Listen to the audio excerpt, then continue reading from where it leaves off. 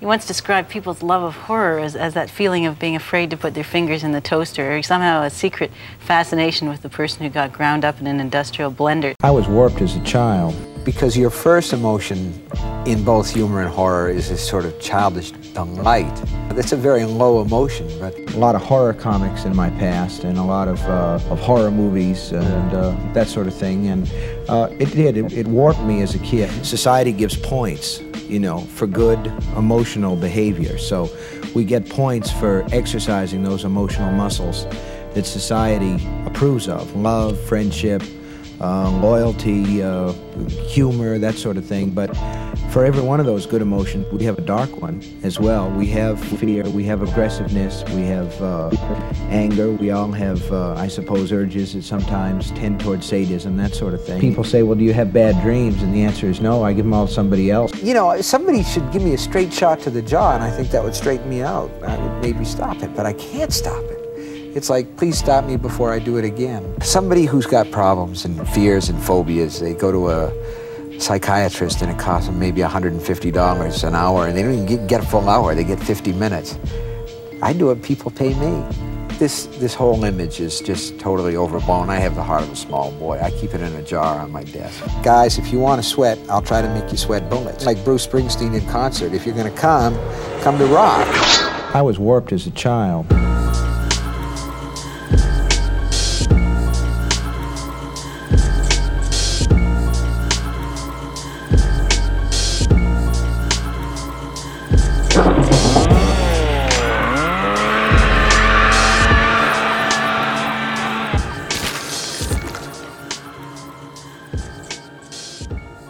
Welcome to Speak All Evil, the podcast you're warned about, now on patreon.com/Speak All Evil. I'm Trent, here with Kevin, Kat, and Dave. Hey guys, how's it going? Hello. Hey.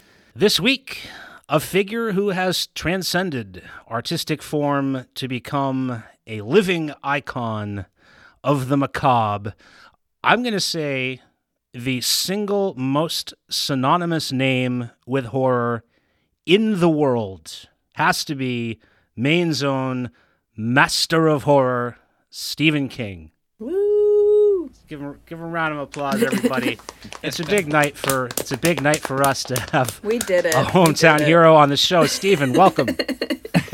Welcome. Glad you could join us tonight. This is something that I've looked forward to my entire life. The Stephen King film adaptation is, however, a genre of its own. We could do a whole separate podcast just about Stephen King film adaptations. I'd love to just go through every single one, but we can only take them two at a time. So I have the list. I'd love to do them all. In case you're curious, I went to RottenTomatoes.com and wrote down all of Stephen King's adaptations in order of best to worst according to Rotten Tomatoes. I think we need a spin-off podcast for that. Or if this episode gets boring, I can just read that list and really drive it into the ground. Kevin and Dave have agreed to curate tonight's episode. They've each chosen a Stephen King film adaptation. We're going to start with Dave tonight. Dave, what do you got for us? It was so hard to pick this week, and I originally picked The Mist. And, of course, last week, me and Trent had a bit of a confrontation over movie picks, and he was all over me. He was like, oh, he picked The Mist. It's kind of a commercially polished movie. Not my usual fare, but I did like The Mist, but he bullied me right back like I did him. Here we go. He bullied me and into submission. But I decided, I wasn't just going to roll over and take this kind of thing. So I was like, you know what? Fuck Trent. I'm going to pick something that's not even Stephen King. I'm going to go with something totally left field. Fuck him and his Stephen King high horse. I'm picking a story by Richard Bachman. And I picked the movie Thinner, directed by Tom Holland, starring Robert John Burke. And secondly, I'm going to say also starring Joe Mantegna, who isn't listed high when you look at the cast of the movie. He's kind of in there like he's some sort of unconsequential actor or character in this, but he was my favorite part of this whole movie. I would describe Thinner as a supernatural gangster movie based around gluttony and karma. It's set in down east Maine, and there's a lot of familiar places to us in Belfast and in Camden where they filmed this, so it's really cool to see, you know, a street that you've walked down before. It kind of like puts you right there. So this big fat guy, really, really fat guy, and he's just gross. Everything he does is just like, and he's just always stuffing his face with food, and he's got a beautiful family, and they're so nice to him, and they're so accepting, but they want him to be healthy, you know, and everyone's after him. You got to go on a diet, you got to lose some weight, you got to be healthy, and he's having a hard time with it. So basically, he hits a gypsy woman at night when he's driving his car, romancing while driving, which I do not recommend. And also, when we talk about misery later, I'd like to talk about, I was actually in a car accident 2 days ago. I would say my first real car accident ever. Flipped over, all the airbags went off, and the car was totaled. I was hoping that my number one fan would come to my rescue, but they didn't. But no gypsies were harmed in that accident. But in Thinner, he hits a gypsy and then uses he's a lawyer, and he's kind of all connected with all these people in the town and the police and the judge. So he uses his leverage to get out of, you know, a manslaughter charge or something like that. And he basically just, I don't know, he finagles his way out of it, and therefore he gets cursed. It reminded me of one of my favorite movies is Drag Me to Hell. So the gypsies in this, I had found out that gypsies don't identify themselves with any territory, but they originated in India, and they're like Indo-Aryan, and they're called Romani. And these gypsies in this movie refer to themselves as Romani, and they speak Romani. So this curse, basically, it reminded me of cannibalism, because the more he eats, he just keeps losing weight. So at first, it's like a dream come true. And then, like with anything, too much of a good thing or too good to be true, he just starts shrinking down to nothing. And he's spending the whole movie trying to track down these gypsies and get this curse reversed so that he can lead a normal life. It's very much a gangster movie. It's very silly. It's very over the top. I call it a gangster movie just because it kind of revels in that excess and the karma versus like political leverage. So I like Thinner. What did you guys think? I absolutely love this, and I really have to take my hat off to you for this pick, even though I know that it was a troll, I'm sure, because I was giving you such a hard time about The Mist, which had nothing to do with Offspring. Just, I hated The Mist that much. It wasn't like a revenge. Please don't take your hat off. Don't take your hat off. Your head looks better covered.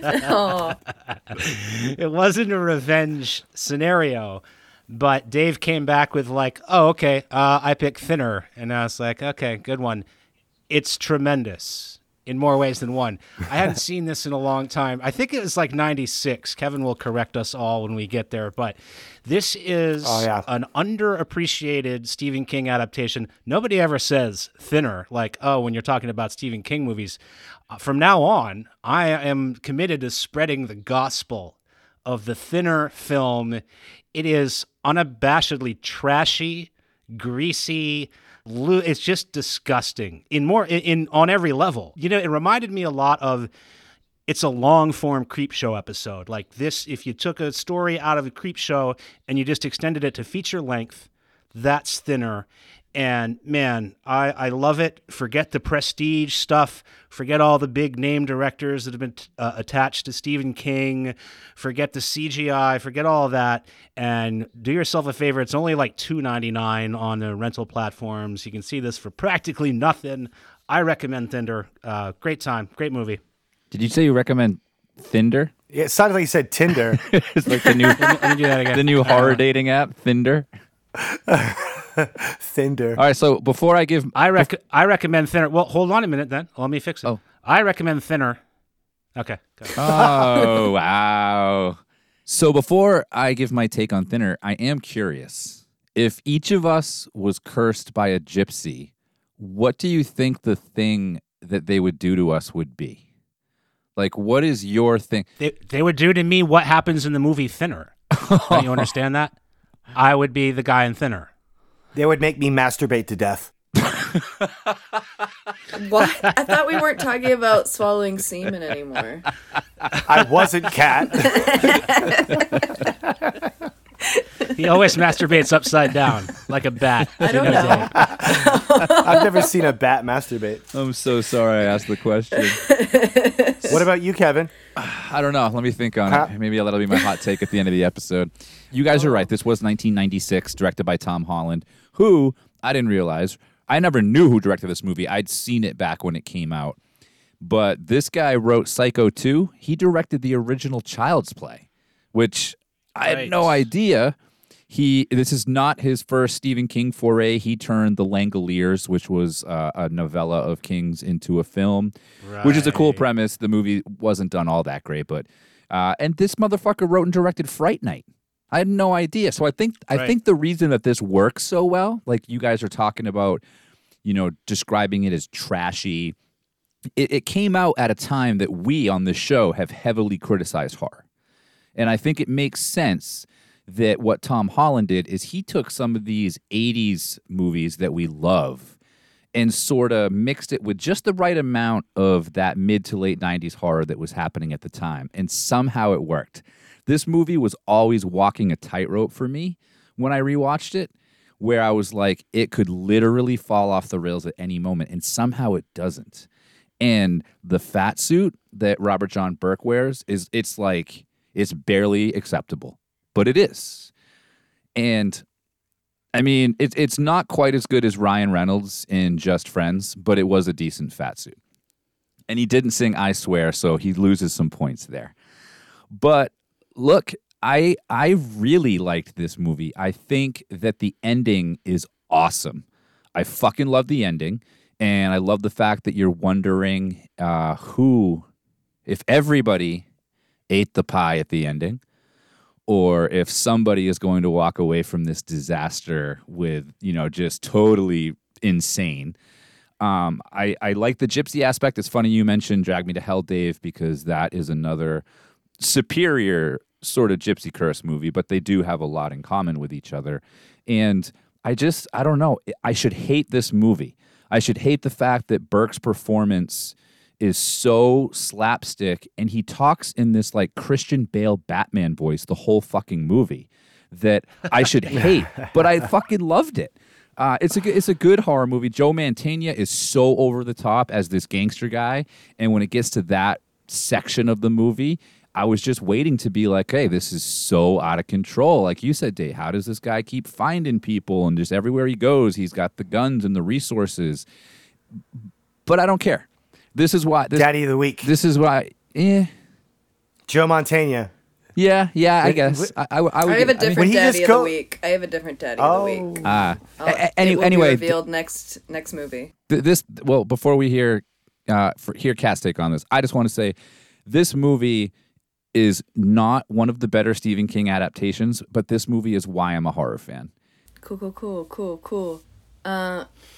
Dave, I appreciate you as a friend. I appreciate you as a co-worker on this podcast.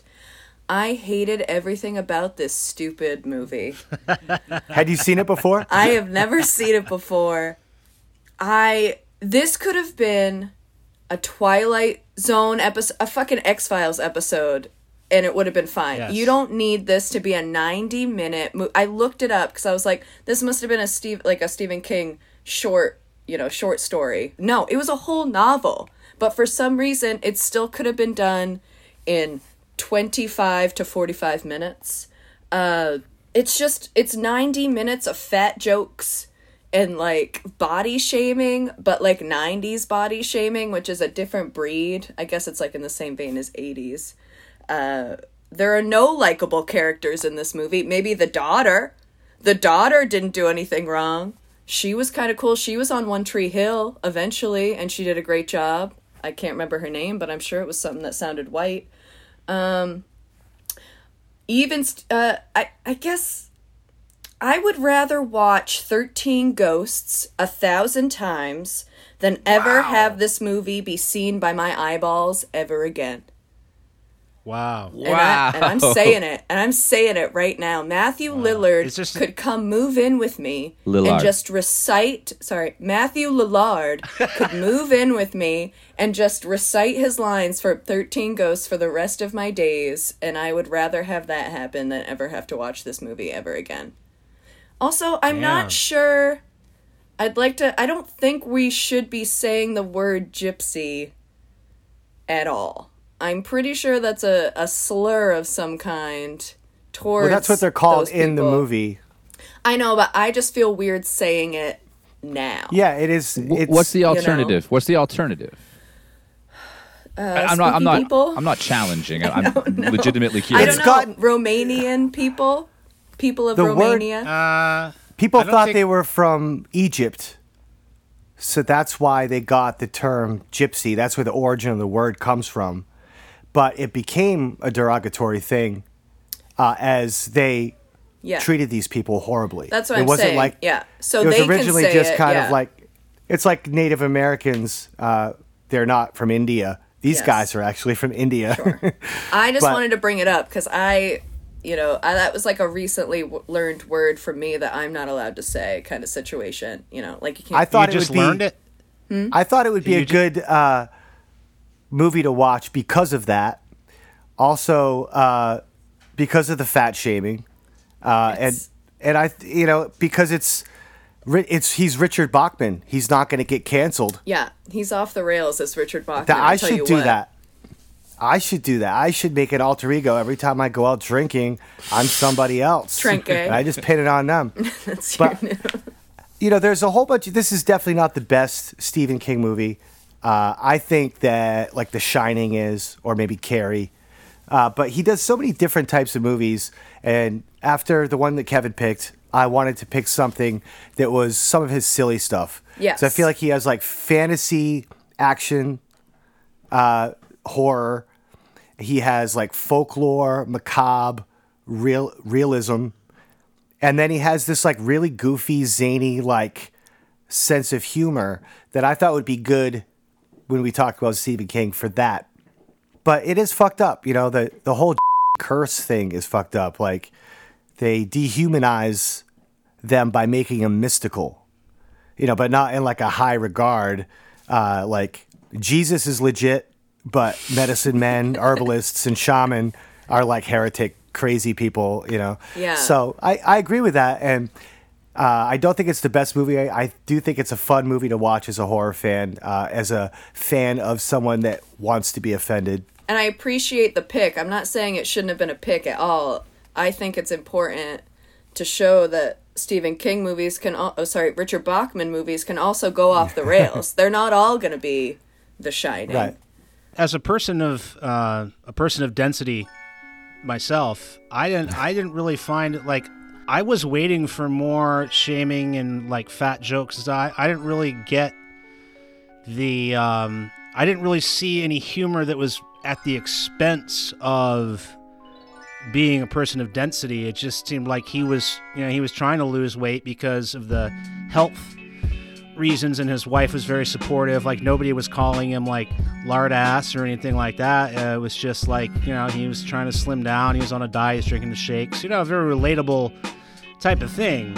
And then when he found out he found out he could eat all he wanted and still lose weight, then it became like a reflection of his character, of him as a person, that he was a gluttonous type of person, not at the expense of his physical density, I thought. The one thing I like about this that we haven't really dug into is the white man power. You guys were kind of heading there with the debate, but the fact that our main character, Billy Halleck, played by Robert John Burke, he is a lawyer. And he is a defense lawyer who gets Joe Mantegna's character off doing some shady shit. But when he hits, then you see the white power, or the old white man power, converge, and the judge is in on it. The cops are in on it. Even Stephen King in his great cameo as the pharmacist is in on it. And they basically, Bangor. Yeah, Dr. Bangor. They basically let this guy off. And I've been listening to like a lot of wrongful conviction podcasts lately. Just throw that out there. So sorry. No, but it was a perfect time to watch this movie and to sort of see in a much more slapstick way or non-serious way. But just to watch, like they do it in this movie in a very not like super serious way. But that shit's real, man. That shit really happens. And I thought it was very interesting, and it was definitely a part of the racial or ethnicity part of it, where these powerful white men were just super willing to be like, we don't care about this group of people that are passing through our town. We care about our homie, and we're going to get him off, and then we're going to go have dinner, and we're all good. But I mean, really, like, who walks away from this movie thinking that the main character is a good guy, or any of those people are good guys? I mean, you guys often, we watch movies and you're like, oh man, that's a piece of crap. I can't believe you like that movie. That horrible person was doing that horrible thing. But most of the time, it's like they're shining a light on rich white douchebags that use their power over minorities. And that's something that we've been trying to drive home for a long time. And I thought for, 96, I mean, there wasn't a lot of that. He gets his retribution. So there's like evil characters that are being shown doing the wrong things, and they get their comeuppance in the end. Sure do. Not to spoil Thinner for you, but there is a comeuppance. And speaking of Stephen, you mentioned the Stephen King cameo.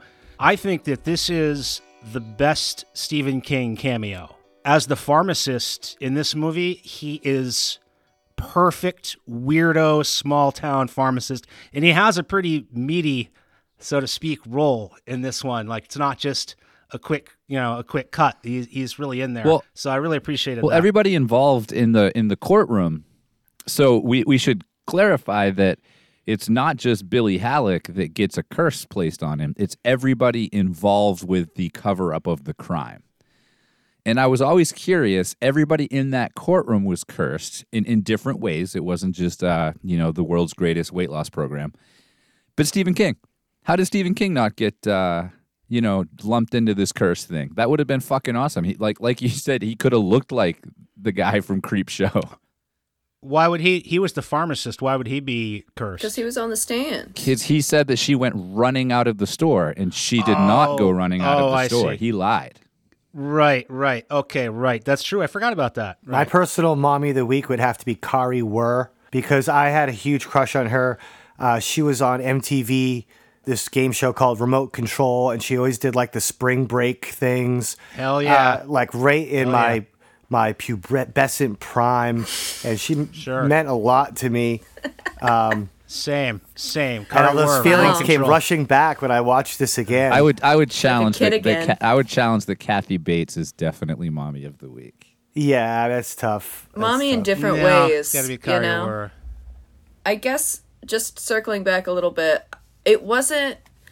I think the things that bothered me the most when it was like fat shaming, quote unquote, it was when he was starting to like lose that weight, and so then every single time, like that, what was that line? It was like, oh, you finally found a diet that works, over and over and over again, every person that he had interacted with. And I'm like, I'm like in that zone right now.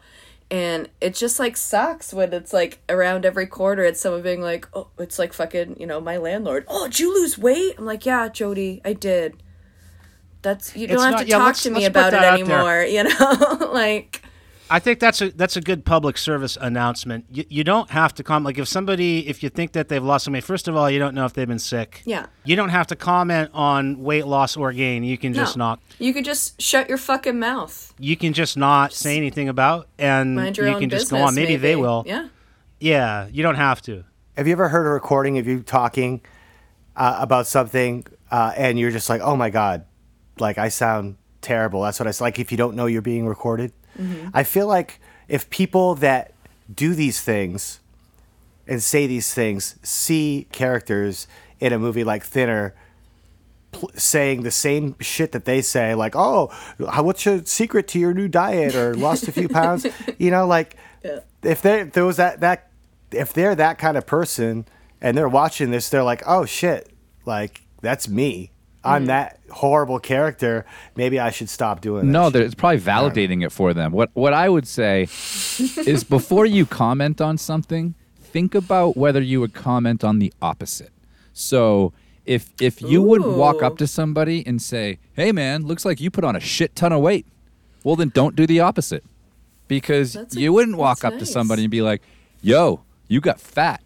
But you would walk up to somebody and be like, hey, have you lost weight? They both kind of cut in the same way. So before you comment on somebody's appearance or mannerisms, ask yourself if you would comment on the opposite of what they're doing or what they look like. Caitlin is very skinny, and she gets all the time. People are like, eat a cheeseburger. Yeah. And, you know, it's ridiculous. And she's like, I just ate 3 cheeseburgers. Yeah.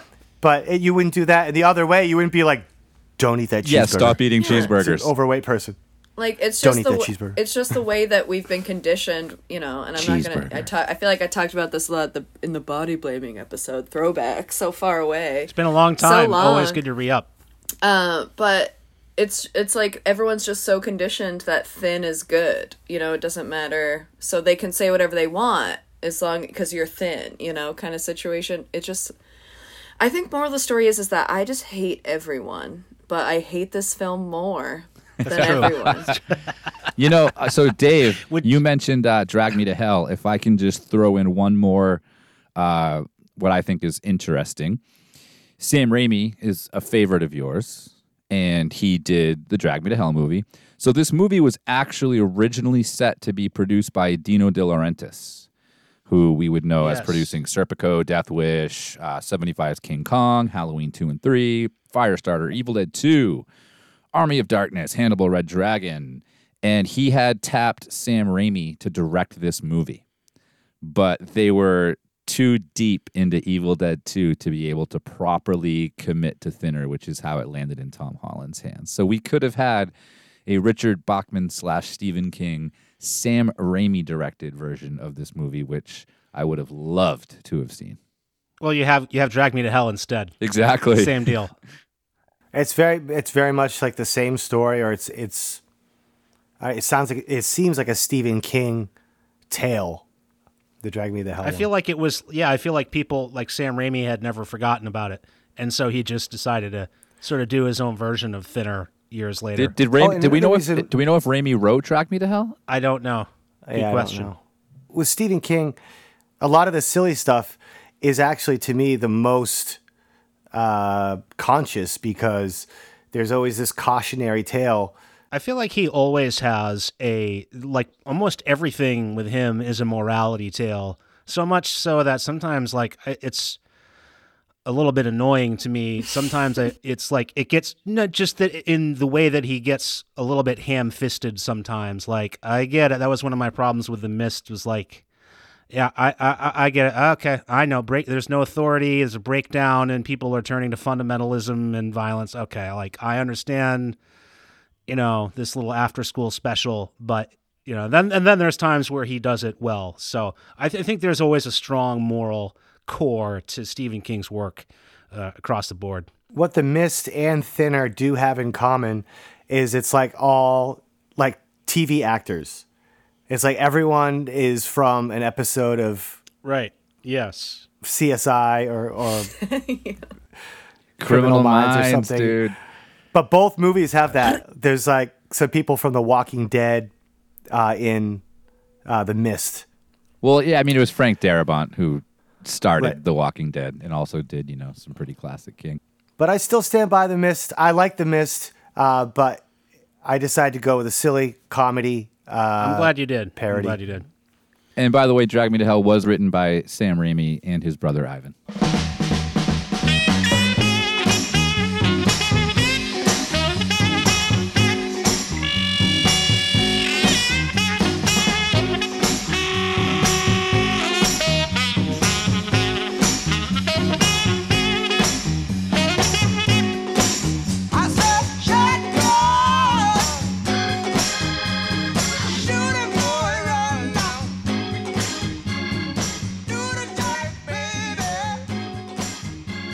So the second Stephen King movie of the week was Misery.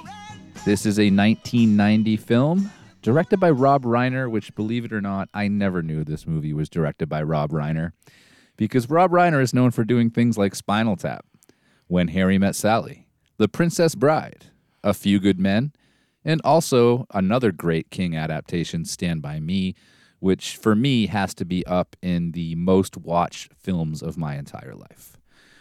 So this one has James Caan as Paul Sheldon, who is an author, and he is finishing his new book just as his last book is about to be published. And his last book is a continuation of a series that he has done of a character that the country has embraced, and her name is Misery Chastain.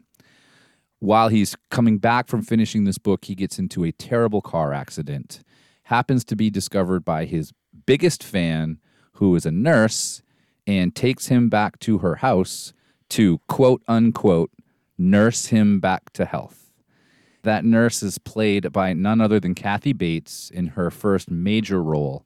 And Kathy Bates, speaking of horror at the Oscar, won the Academy Award for Best Actress for this movie. I love this movie. I love Kathy Bates. I think that James Caan does a great job. What did you guys think? James Caan. Did you say James Caan? I don't pronounce anything right, okay? So just, I'm immune to this at this point.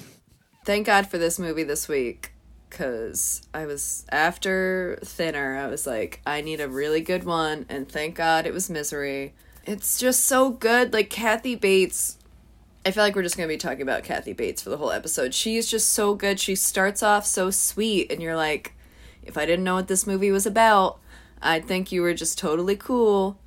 And it's just like the little parts when she starts to unravel, like when you start to see, like the first like thing that she did was when he starts to like realize that maybe he's kind of in a fucked up situation, is when she like starts freaking out about how he uses like profanity, and like she starts like spills like the soup she's feeding him, and you kind of see like in his eyes he's like, oh shit, what am I, like, I thought I was just being saved by this woman, but I might be in a very serious situation. It's like just spooky enough, but also like relatable somehow, because you're like, what would you do in this situation? Like, what if you were James Caan and you're like trying to be nice to this person because you don't want to be stuck there, but you also don't want to get murdered, like, once you realize the situation you're in. But yeah, so my daddy of the week would obviously be Buster, the sheriff.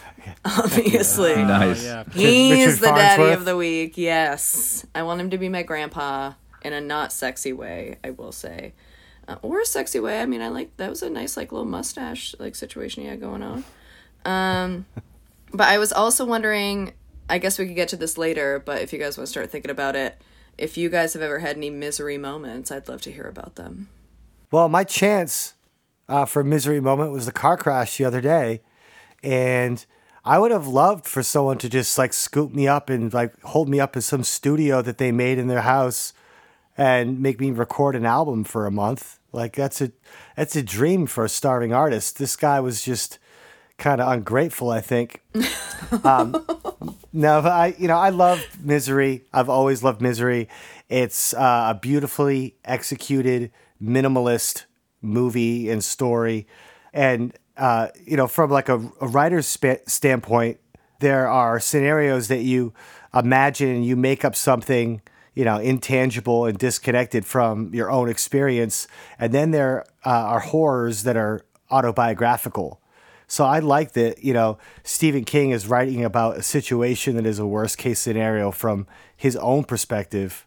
Like, these types of stories kind of convey the fear of what scares Stephen King. Like, this is something that might happen to him. So I really like that dynamic of it. And I loved how simple it was. And I think it was simple because of that unique perspective that he had on this type of horror. I also thought it was very woke. Unlike the last one, they mentioned climate change in 1990. Yeah. They're talking about the ozone layer. Yeah. Annie Wilkes was doing what Donald Trump is accusing Joe Biden of, is like killing the babies right when they come out of the mom. She was doing that. His typewriter could not type it didn't have an N. So you got no N words. Wow. Very progressive. Very progressive film. This movie was very progressive in a lot of ways like that. And, I don't even feel like I need to talk about Kathy Bates' performance. But everyone's performance in this was great. And there was only like 5 people in the whole movie. Well, I have a long personal relationship with Misery. I've long considered this to be one of the very best Stephen King adaptations ever. I first saw this movie when I was 19 years old, and I watched it, I'm going to say, roughly estimating tens of times, because I was living in Eustis County, Maine, in the middle of nowhere, and there's no TV. There's like one classic rock radio station, and there was a little video store, like in the front of someone's house or something in the middle of nowhere, and we rented Misery one night. My roommate rented it. Watched it, blown away, thought this is the one. This is better than any of the Stephen King movies. And my roommate kept it for some reason, just laziness, just never brought it back. So we would watch it like night after night. It just became like a show to us. It was either listening to music or watching Misery. And eventually the sheriff came one day in person on duty to get the movie back, offered my That used to happen in full regalia. Knocked on the door. My roommate gets up. It's like a couple of futons and a bunch of beer cans, like total dump. My roommate gets up. He has no shirt on. Opens the door, just like Maine County Cops episode, and the sheriff gave him the option of either I can give you a ride to the video store right now and back, and you can return the movie, or I can arrest you. That used to happen to me all the time at my parents' house. That's a real thing. Are you serious? Yeah. Yeah, For you'd real? return a movie for like months. Come get you. The police would come to your house. Eventually, they have no other recourse. Like, we got to get this movie back. They can't just charge you for the movie and then buy a new movie? It didn't work like that. No, it was cash. They had to This send was a covered cash wagon. exchange. That's very stressful. I'm glad we are not living that way anymore. Kat, you asked about an Annie Wilkes fan moment, and Yes, I would please. just say that this is the first time, probably since those days, that I've watched this. So this is the first time I was able to see it from any kind of personal life experience, because I wouldn't say I've ever dealt with an obsessed fan, but I have dealt with some obsessed people. And it struck me right from the first scene where the Paul Sheldon character is talking to his agent, and he refers to the character Misery in his books like a real person. He's like, I can't wait to get away from her, or something like that. Can't wait to have her out of my life. And I realized that, this movie, in some sense, you don't have to be an author to understand or have super fans. You can have just a super needy, obsessed person who you've got to get away from. But again, if like you were saying, if you're too mean, they can try to do things back to you and hurt you in ways. So you have to be very careful. You're dealing with someone like Annie Wilkes, which I have dealt with personally. It is a very uncomfortable situation. So I can relate to this movie even more now. Top 3 Stephen King adaptations all time. The whole time that this this book came out in 1987, and Thinner that we just talked about came out in 1984. And King was actually writing this book under the moniker of Richard Bachman, like he did with Thinner. Because what King was doing is this was in Stephen King's absolute insane phase where he was pumping out so much material that he and his publisher were worried about oversaturation. That's why he created the Richard Bachman pseudonym. And he was crippled with substance abuse. So years later, after claiming that this was merely an exaggeration, like you guys are talking about, of his fears of his biggest fans and, you know, how relatable it is, he admitted that this book was really about his substance abuse problems and that Annie Wilkes is actually the representation of his illness, keeping him, quote unquote, in bed. Wow. So, and one thing they left out of the movie is Paul Sheldon in the book actually has a lot more substance abuse issues. So Trent, like you said, you can view it from that lens, from a needy thing. Dave, like you said, you can view it from a person of accomplishment that you run into your biggest fan and all of a sudden they're super obsessed with you and now they have you in the house and you can't get out. But it's actually a big Stephen King therapy session of trying to shed himself of his own substance abuse problems. I always get jealous when I read about and hear about Stephen King's drug days. Like, he had it made and he just would crank out. All he did is get up, like, do some coke, smoke some weed, I think he smoked butts, and then just write like a madman all day. And I start drinking beer and then write some more, do some more coke, drink some more beer. And that's just all he did every day. Yeah, and put out books and make millions of dollars. It was like my quarantine, minus the books and the millions of dollars. I'm drooling. Yeah. My mouth is watering. It must have been so hard to give that up. A great life. Yeah, imagine giving that up.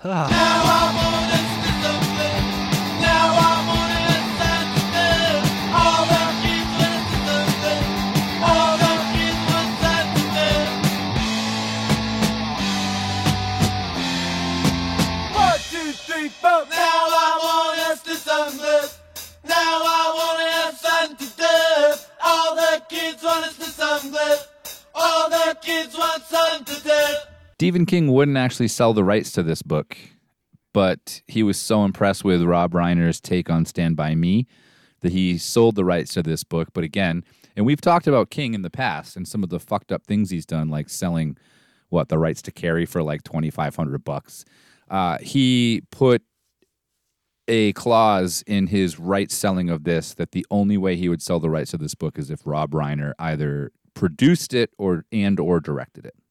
Yeah, you already had the proven commodity. I feel like when you think about why people have made so many bad Stephen King adaptations, it's tempting to look for an excuse. And at one point I was thinking, well, if you look at the good ones, the huge hits and the enduring classics like Stand By Me, like Misery, like Shawshank Redemption, they're less fantastical. They're people that have focused on the smaller, simpler, more human stories and not so much on dead cats coming back to life and stuff like that. That's kind of hard to take out of the Stephen King written universe and put that on a screen without just being ridiculous. I think that's really difficult. But then again, I look at the first one, Carrie, maybe still the best one. Brian De Palma had no problem with it. So I don't know why there are so many bad Stephen King movies. I guess I would just probably think that he's so popular and so many people have tried that just by virtue of numbers, they're just not all going to be great. This one you can only rent right now on Fandango and Redbox online. It's also pretty cheap to just buy outright on Amazon for like $6, which I happily did so that I can just have that in my library. There was a time when all of these lines from this movie were kind of iconic. The cock-a-doodle car and, sort of some of the funnier colloquialisms of Kathy Bates. It really entered into this sort of early 90s cultural lexicon more than you would remember now being 2020. I like how the swears kind of dictated how angry she was, because she was very against swearing, so she would say the cock-a-doodle and the dirty bird and all that stuff. But then when she actually swore, you were like, oh, shit. She means business. There is one aspect that I would like to talk about concerning the casting. And again, we're going to have to go back to 90s mindset, but the role of Paul Sheldon, if you're to believe it, because there's 8,000 different articles that claim one thing or another.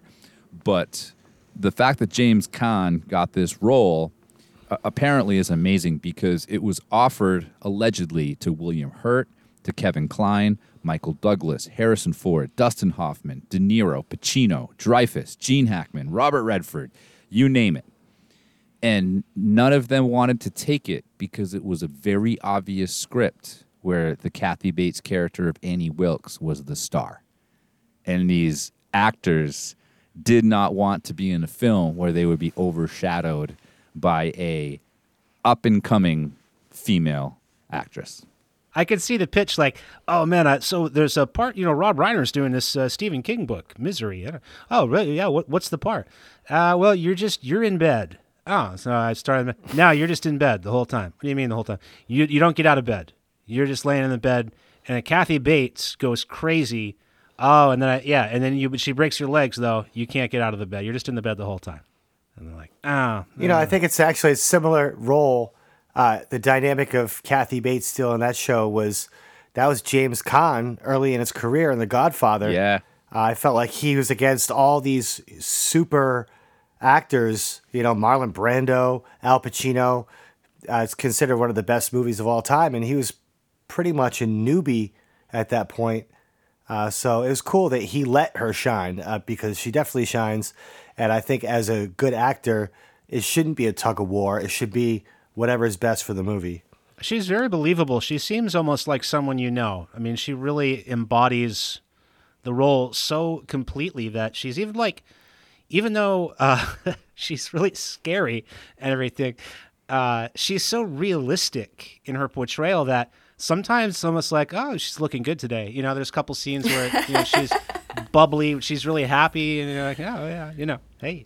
Ooh. I mean, you're in bed anyway, Oh. But you don't want to get deeper with a case like this. I never read the book, but Kevin, you read the book, right? Yes. Is the book any sexier? Because I was surprised that... No, I'm serious. I'm surprised that she was so in love with him and she had him at her, he was very vulnerable. Yeah. No, absolutely not. There is no sexy time with Annie Wilkes. That's too bad. 0%. There's, we don't have to worry about anything like that with good old Annie. Now, Trent, you're single. You're the only single member on the show. That's right, and I try. Unless you're one of those guys who has a secret girlfriend. Some people have secret girlfriends, boyfriends. Swinging single, baby. Ladies, it's me, just me. In your dating experience, you go home with a girl. You go home with a woman, and you get to her house, and she starts putting on her Liberace records. Mm-hmm. What does that mean to you? What's going to happen? Well, what's about to go down? Probably at that point, by the time you're at the home, it's a little too late to back out. There are times when there's a threshold where it becomes easier, even if you change your mind internally, emotionally or physically. There's a point at which it's easier to just plow through and come out the other side, because you'll come out the other side of it with less damage if you just go through with it and you get out of there in the morning, whatever. Hopefully you get out of there. It takes this guy 2 months to start batting his eyelashes at this lady. You know what I mean? That's what ultimately saved him, is he's tried to seduce her. I would have been there as soon as she put on those Liberace records. I would have been all right. Well, let's get this over with. I gotta go home. You got to remember that she's drugging him the entire time. Oh, the whole time. True. Has anyone else watched the Hulu show Castle Rock? No. I started watching it and I was like, the first season is difficult to get through. The second season has Lizzie Kaplan starring as a young Annie Wilkes. It gives us a full Annie Wilkes backstory, and Lizzie Kaplan is unbelievable as Annie Wilkes. I didn't know that. So if you want to know, we were just talking about how we hate that. What's that? How someone just extracts a character and makes up their own story like it's their character. Yeah, but this wasn't 30 years ago. This was it just happened. I do hate that. That's even worse. Yeah, I don't like that when people do that. But did Stephen King write the story of Annie Wilkes as a baby? No, is he a part some of other it, guy maybe? did. Some guy, I don't know. Some guy, Jimmy Wilkes, wrote it. Who cares? Yeah, they're just kind of riding on his coattails and taking his story Richard and making up some new story. Yeah, I wrote. You know what? I'm going to do an origin story of Paul Sheldon. Here you go. That's a it great is. Paul idea. Sheldon. Why don't Here you he is. do that? That's a good idea. I was just trying to start a conversation about that. You know, that stuff's done. Some people are betrayed by it, and other people are fine with it. I just seeing where are you at on that, Kevin? Kevin, you like when people make up a backstory, I think, a little bit more than me. It depends. If it's done well, I think it depends on the character. Like Dave just asked if, there was any sexy time or anything. I think that a very important part of understanding Annie Wilkes is understanding her backstory and why there might not be some sexy time. Oh, if you're talking about great. a less fleshed out character like a Michael Myers or something, I don't necessarily need an in-depth backstory. Part of his mystique is his mystique. So it's a case-by-case basis, but someone like Annie Wilkes, fuck any Stephen King character. Let's put it that way. Any King character, you're going to want to delve in because he crafts such great characters. You could say it's a Bates by Bates cases. Yeah. I would never say that. No.